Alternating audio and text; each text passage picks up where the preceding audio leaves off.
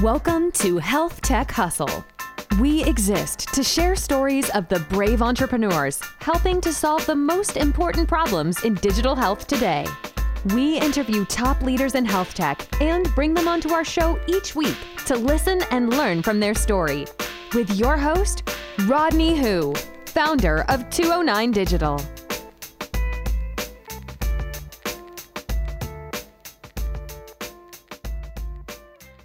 Hello, and welcome to another very special episode of Health Tech Hustle. Today, I am joined by an awesome guest. He is the CEO and co-founder of Seqster, Mr. Ardy Arianpour. He's the CEO and founder of Seqster, which is an award-winning SaaS healthcare platform that enables organizations to drive efficient healthcare via comprehensive medical records, individual genomic profiles, and personal health device data. Prior to starting Seqster, Ardy launched several clinical and consumer-based genetic tests as CCO of Pathway Genomics and SVP of Ambry Genetics that sold to Konica for $1 billion in 2017. As a key player in the 2013 landmark SCOTUS decision, scrapping gene patents, Ardy played an instrumental role in expanding genetic testing access with the launch of BRCA testing, benefiting patients and family members across the country. He was also honored as a 2019 Top 40 Healthcare Transformer and San Diego Business Journal 40 Under 40. And he also earned his bachelor's in biological science from the University of California, Irvine, and an MBA from Marshall Goldsmith School of Management. So, awesome introduction. With that being said, Ardy, welcome to the podcast. Thanks so much, Rodney. Really excited to talk to you about our story and how we got from the bottom to the top, and we're still striving to get to the top somewhere. Awesome. So let's just jump into it. Why don't you give the listeners a little background of who you are, other than that introduction, and how you actually got into health tech and your position now? Yeah, it all started when I was 16 years old, actually. Was really interested in sciences. My first job was the Salk Institute for Biological Studies, San Diego. Growing up in San Diego, I was very fortunate to grow up in a biotech community around innovators, was very inspired by our institutions around the area, especially in La Jolla. And I got my feet wet within research. And then it was all part of, I guess, the plan of combining science with business, because business always came much more naturally for me than science did. Science was actually a struggle because there's so much to learn, but business for some reason came much more naturally. And so I wanted to combine, both disciplinaries, and in my early 20s, got into next-gen sequencing, which was a technology that was changing the DNA sequencing landscape. And then from there, had a lot of success and got into, management, became an executive in my late 20s, and grew some small startups into some very large enterprises, and learned how to earn your stars and scars, I guess, through the process. And I guess the dream was always to create your own company, and you don't ever have a plan on how to create your own company. It kind of just happens. You meet certain people along the way. You have various different mentors that try to shine a light on you, saying that you need to become an entrepreneur. And my whole family is basically entrepreneurs. And I was always the one that was working at companies, and decided to, dive deep in January of 2016. And that's when I started Seqster with a couple of friends. And we couldn't be more excited that we have now a platform that is backed by Takeda Pharmaceuticals, the top 10 global pharmaceutical company.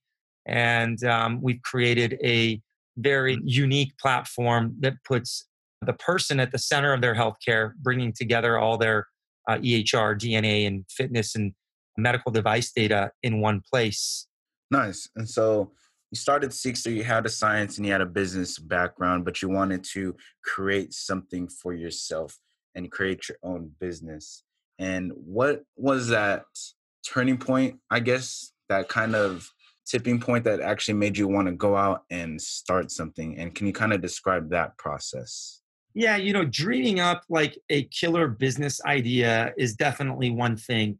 I was always coming up with various different ideas throughout my whole teens to my 20s and even early 30s.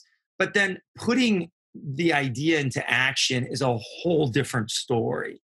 And, no one really teaches you how to be an entrepreneur. I think there's certain parts of every individual that has been inspired to be an entrepreneur. Maybe, we look at various different folks within, our own industries or within the world that have been successful being entrepreneurs, naming a few such as, Steve Jobs and Bill Gates and Elon Musk and these kinds of folks.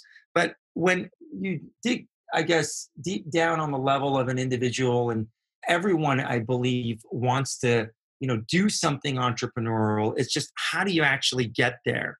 And a lot of times people ask me, even to this day, is it really worth it? And my answer is absolutely, because you get to have, obviously financial freedom.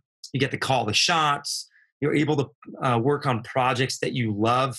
You really have to have guts and the DNA of nonstop grinding and never be afraid of being turned down to truly dive in.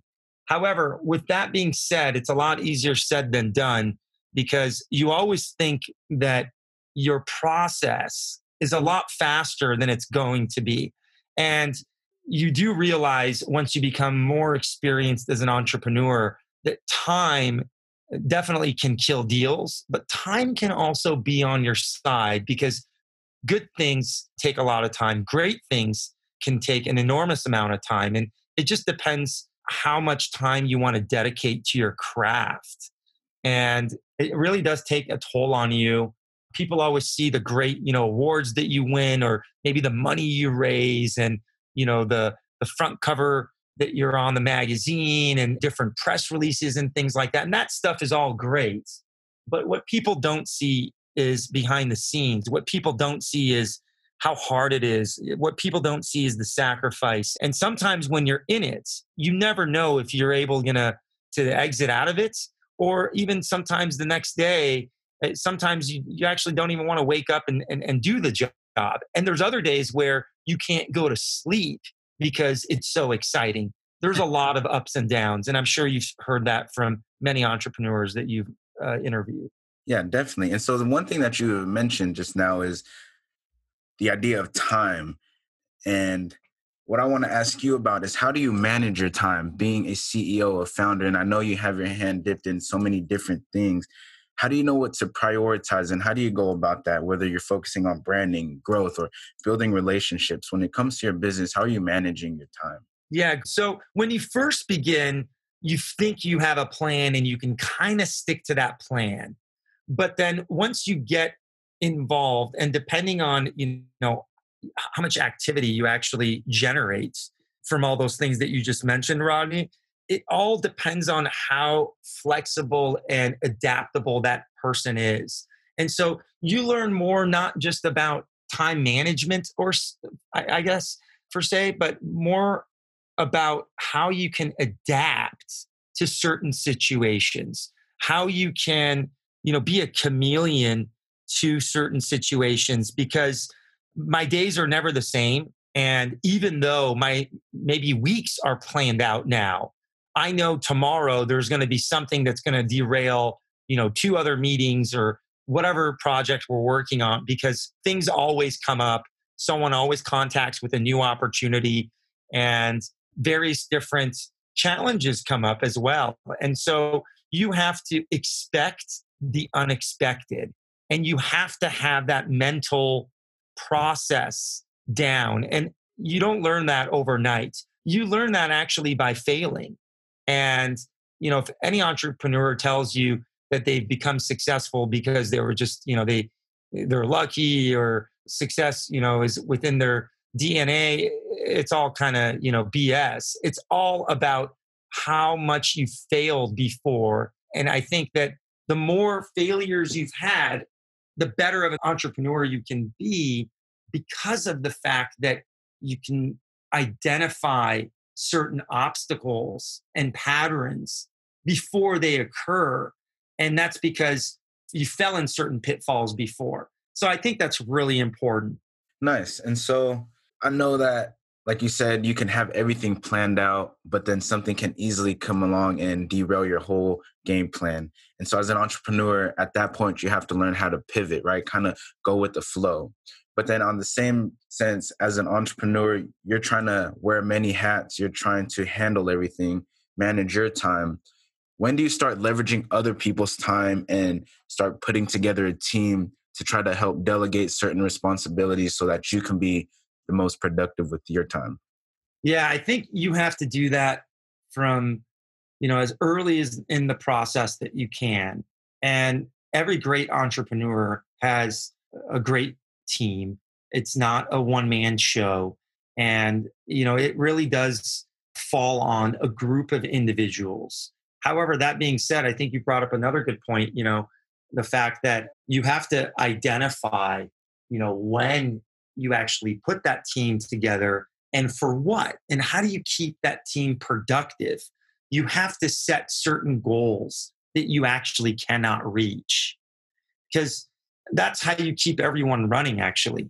So you set, you put that flag on that hill, and you want to pick a hill that's really hard to climb. If the hill is really easy to climb, then you're going to achieve that goal really quickly. And then, you may actually get at burnout faster from achieving than chasing. The key thing to being a successful entrepreneur is actually waking up every day and knowing that you have to hustle. You got to get fired up. You have to get inspired continuously. And you have to figure out how to become kind of a cheerleader of yourself.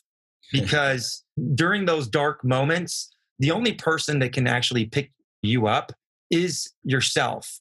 And you learn how to do that through the process. And that does take, sometimes, if not months, years, depending on the entrepreneur. Nice. So it's not a new fact that entrepreneurs constantly fail, right? But that's kind of how you succeed, right? You fail your way to success based off learning and optimizing as you grow. And I think that's what's really powerful behind successful entrepreneurs, is that they're able to do that well.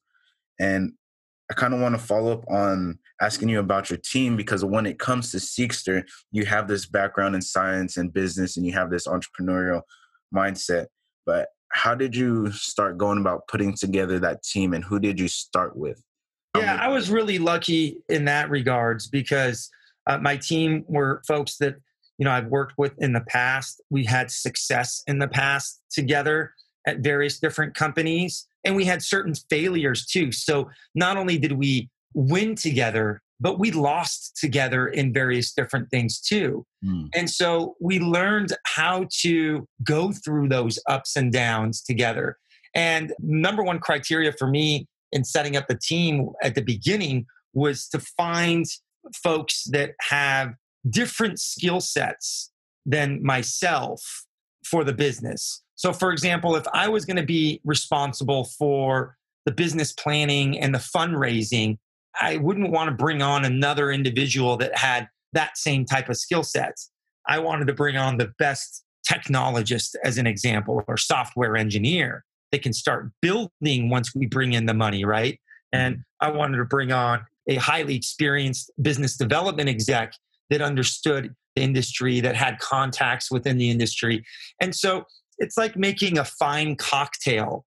You have to have, I guess, your vodka, the nice lime juice, and really good ice as well. It's not just, the juice and the flavoring, right? The type of ice you have within your glass makes that cocktail even better. Even the glass that you put, all those ingredients in. So, I think it is as simple as that. But I think a couple of key insights for our business at the beginning was, I wanted people that were not afraid of certain constraints. I wanted people that understood that this could be a long process, but there could be a huge reward at the end, and not just a financial reward, but how do we actually build a legacy now, since we had, various different success in our past life. And, that was what was really important, is how do we actually dedicate ourselves to a mission and see if we can change the world. And you have to have big, lofty goals like that. And, that really helps with, defining the types of folks that you want to surround yourself with. Awesome. So it's really just finding skill sets and people that can complement you and complement your goal. So if you're strong in one aspect and but you're weak in another area, find people whose strengths are your weaknesses. That way you guys can kind of work together cohesively. And always find people that are smarter than you. If I'm the smartest person at the table in the room, then there's a problem. And I think, you want to surround yourself around people that are better than you, because that's how you're going to get better. And that's how your company's going to get better. Awesome. And so that's a good segue into the next question is kind of what did you focus on when it comes to your company and it comes to Seqster? What did you focus on as far as growing the business? I think we really focused on, solving a really major problem first. So we identified a problem by accident, and that was interoperability, which is a, 35 billion plus annual ballooning problem in our healthcare, not just in the United States, but definitely globally. But the $35 billion plus number comes just for the United States. So we're in a pandemic now, and we have, a ton of people at home, right? Millions of people at home, or at least trying to stay at home now while everything is kind of reopening. And there's certain surges happening because of COVID-19 around the country. But you can see it within health tech where we needed a pandemic for, let's say, telemedicine to take off, right? It's taken off because of the pandemic, because everyone is at home and intervention for medicine is happening at home. And so I think there's definitely certain categories within our business that the light was shined on early on and then forgotten about until recently because of the way that health technology is helping people during a challenging time. And you'll see a lot of great ideas, I think, come out from this pandemic. But how I relate it to Seqster is we didn't really visualize, or we couldn't really even predict, right? No one could have predicted that pandemic would bring technologies like ours front and center. And we're really excited about that. However, when we did start the business, I could say, 90% of what we're doing today is pretty much the same. And that's because we went after and laser focused on one problem. Nice. And so it's interesting that you brought up the whole crisis, because it's interesting what kind of opportunities are created for the better, even during a time such as the whole COVID-19 crisis. And it's interesting to see how you guys were able to take that opportunity, create an entire software platform based off a reoccurring problem that you've seen to try to offer your solution.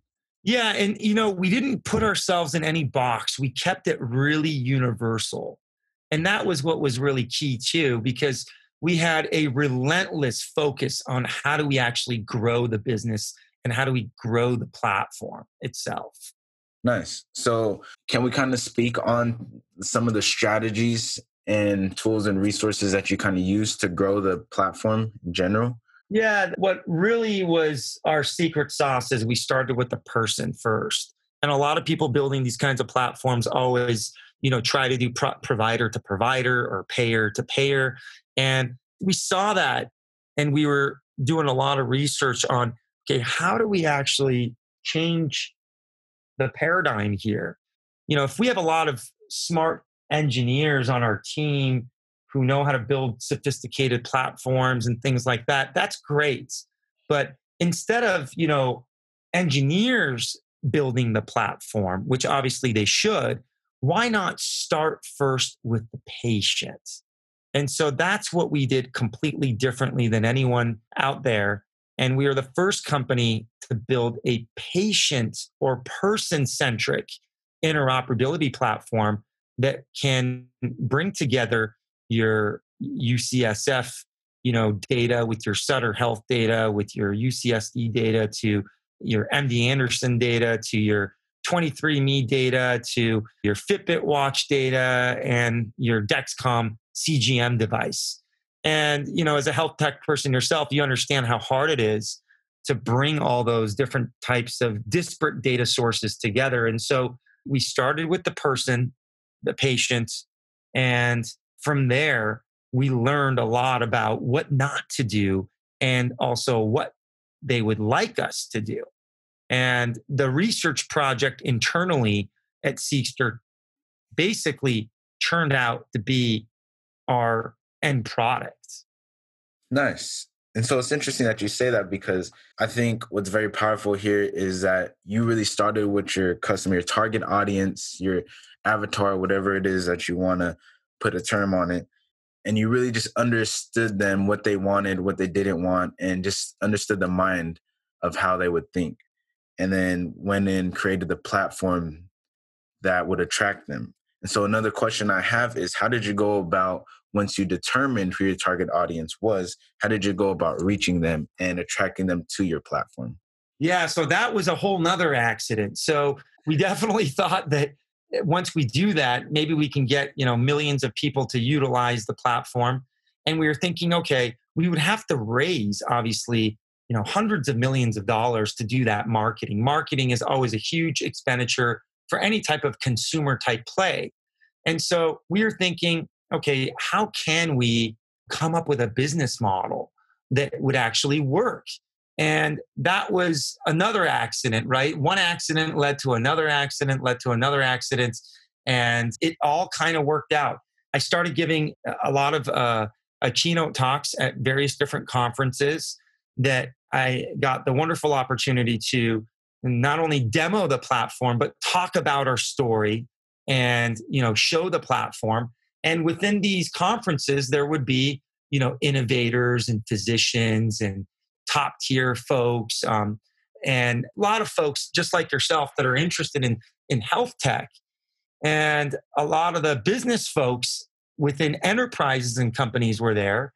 And so they would start talking to us afterwards, and they'd come up to me after my presentations saying, we really would love this sort of platform for our business. How do we, work with you guys? And so from there, we had, dozens of opportunities in taking our platform to the B2B enterprise. And that's where we really hit it out of the park. And then, just about 6 months ago, we were backed by Takeda Pharmaceuticals as an investment. Awesome. And so what I'm hearing is that the fact that you created a platform, an all-in-one platform to collect and hold patient data so that they can share with whoever, whenever, that's what's very powerful and what sets you guys apart and attracts not only the patients, but other providers as well. Yeah, absolutely. And it took us a couple years to get nationwide coverage. We have 3,700 hospitals almost integrated inside the platform, over 150,000 small doctor offices and clinics. And when enterprises, try out our platform, they see how in moments time we're able to bring together all this data. And another thing is that, a lot of companies out there talk about doing kind of the same thing. The difference is they're using various different technologies, and there's various different problems with other platforms where they're kind of shell companies, where at Seqster, we've built it all organically. There's no third-party software within our code or within our platform. And that is something that the enterprises love because it's a SaaS solution that could get plugged in and be launched within, 24 to 48 hours. Awesome. And so you kind of mentioned on your business model a little earlier, but we know that Seqster, your platform, is technically a SaaS, but it's in the healthcare industry. And I know healthcare SaaS is a little different than the traditional SaaS that you see on the market. So can you kind of speak to your experiences of creating a SaaS company in the healthcare market? So in business, everyone calls it SaaS, as you know, because it's software as a service. I actually think it's digital health as a service, really. That's what it really is. And so right now, every single company out there is looking for a digital health solution. And that could be even folks that are not in healthcare, but want to provide digital health solutions for, let's say, their employees, or they want to provide it to their members if you're part of an insurance group, or or whoever. Obviously, if you're a provider, you want to provide the best digital health solution for your patients. And if you're a pharmaceutical company, you want to do the same for clinical trials and things like that. And so our platform really fits within all of those types of segments because of the way it was built, number one. And number two, the main problem it solves by breaking down those data silos, which these businesses are number one interested in, and their customers are also interested in, whether that be a patient, a member, a user, or whoever. And so we are able to, with Seqster, kill a couple birds with one stone. And that is what's really nice with our SaaS platform. How it really differs within health tech is the fact that we become the Intel inside for various different businesses. Okay. Because of all the data that you guys have in your platform, correct? And then you're able to use that for them. Yeah, it's the access to the data that we have, right? We've basically piped out the nation to all of the medical record data, to the DNA data, to the medical device data, wearable data. It's all of it underneath the sun, basically. Nice. Okay, now it's starting to make a little more sense to me, because on one end you have the actual consumers, the patients, and you're tracking and keeping all of their data on your platform. And then on the other end, you have the providers who want access to that data. And so you as a business are focusing on, one, attracting the patients so you can have more and more data accumulated on your platform so that it attracts more and more providers who are going to want to access the data because they see that it's valuable data. Right. So if you're familiar with like Salesforce.com, we're basically the Salesforce.com for healthcare. Okay. That's the easiest way to think of it, with a consumer look and feel. Awesome. So you kind of mentioned how you guys were backed by this big pharmaceutical company, but I kind of want to go back on your journey from concept to inception to growth of the company. It hasn't all been rainbows and flowers, right? There's got to be some struggles that you have faced, especially as an entrepreneur. So can we kind of touch on some obstacles and challenges that you faced as the CEO and the founder of your company, and how you're able to overcome them? Yeah, look, there's no shortcuts, right? And every entrepreneur, including myself, starts businesses thinking you're going to have this shortcut to explosion of growth. And there's no such thing, right? So I think you are your worst enemy, and you are also your best champion.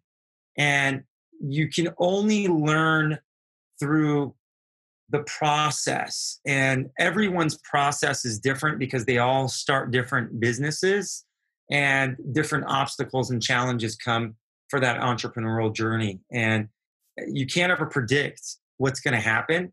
But one thing that I think, looking back, that we're really lucky and I guess not taking, is when entrepreneurs come up with a business, they need to capitalize the business. And the biggest challenge is actually money. And you're either really good at raising money, or you're not so good at raising money. There's no kind of in between thing. So you either raise your money and you get going on your seed, I guess, idea, or it takes forever. For us, because we had a track record before, and I had some great contacts that were interested in investing in our team, we were able to raise funds pretty quickly. But one thing we did learn is it's not about how much money you raise. It's about what you do with that money. And how do you bootstrap, even if you raise millions of dollars, to building best technology. And you have to take, major sacrifices there, right? And our team was able to do that. And that's why our platform is so great. It's not because we raised millions of dollars, and it's because how we actually put those millions of dollars into work from the day one of, bringing in that money, as well as we were very cognitive of what money not to take at the beginning, right? And so a lot of people were, rushing to myself, wanting to write certain checks. But it would come with certain strings attached. And so the key thing is raise money from people that believe in yourself and in your team, as well as in your mission, and that can be there for the long run for you. So since we're on the topic of raising money, is that like your main focus early on, or at what stage of your business are you focused more on raising money compared to all the other business stuff that you have to focus on, whether it's your marketing or attracting the right buyers and patients to your platform? Yeah, for sure. At the beginning, you have to be focused on raising money because you need to build a product. Now, if you have some sort of MVP built early on without much money, because you have certain folks around that are, working on sweat equity or whatever the scenario is for that business, you can get certain things done. But to really get a customer within health tech or digital health, you have to have a product that works, obviously, and a product that works for that business. And that does take time. It's different than wanting to be in the energy sector or, I don't know, the defense sector or any other business verticals. But health tech in general, definitely, there's a big return on your investments. And obviously, there's lots of rewards within the process, but it does take certain type of capital to build a product, or a combination of having a team that can actually withstand and, like I said, make time their friend and not their enemy. Nice. So one more question before we kind of end on the last exercise. You kind of been given a lot of great, valuable insights throughout this entire interview, really. But what one piece of advice would you have for other entrepreneurs looking to start their own company within health tech? I think there's one advice for me that I would give is be authentic and be yourself, and you will go really far. It is very important.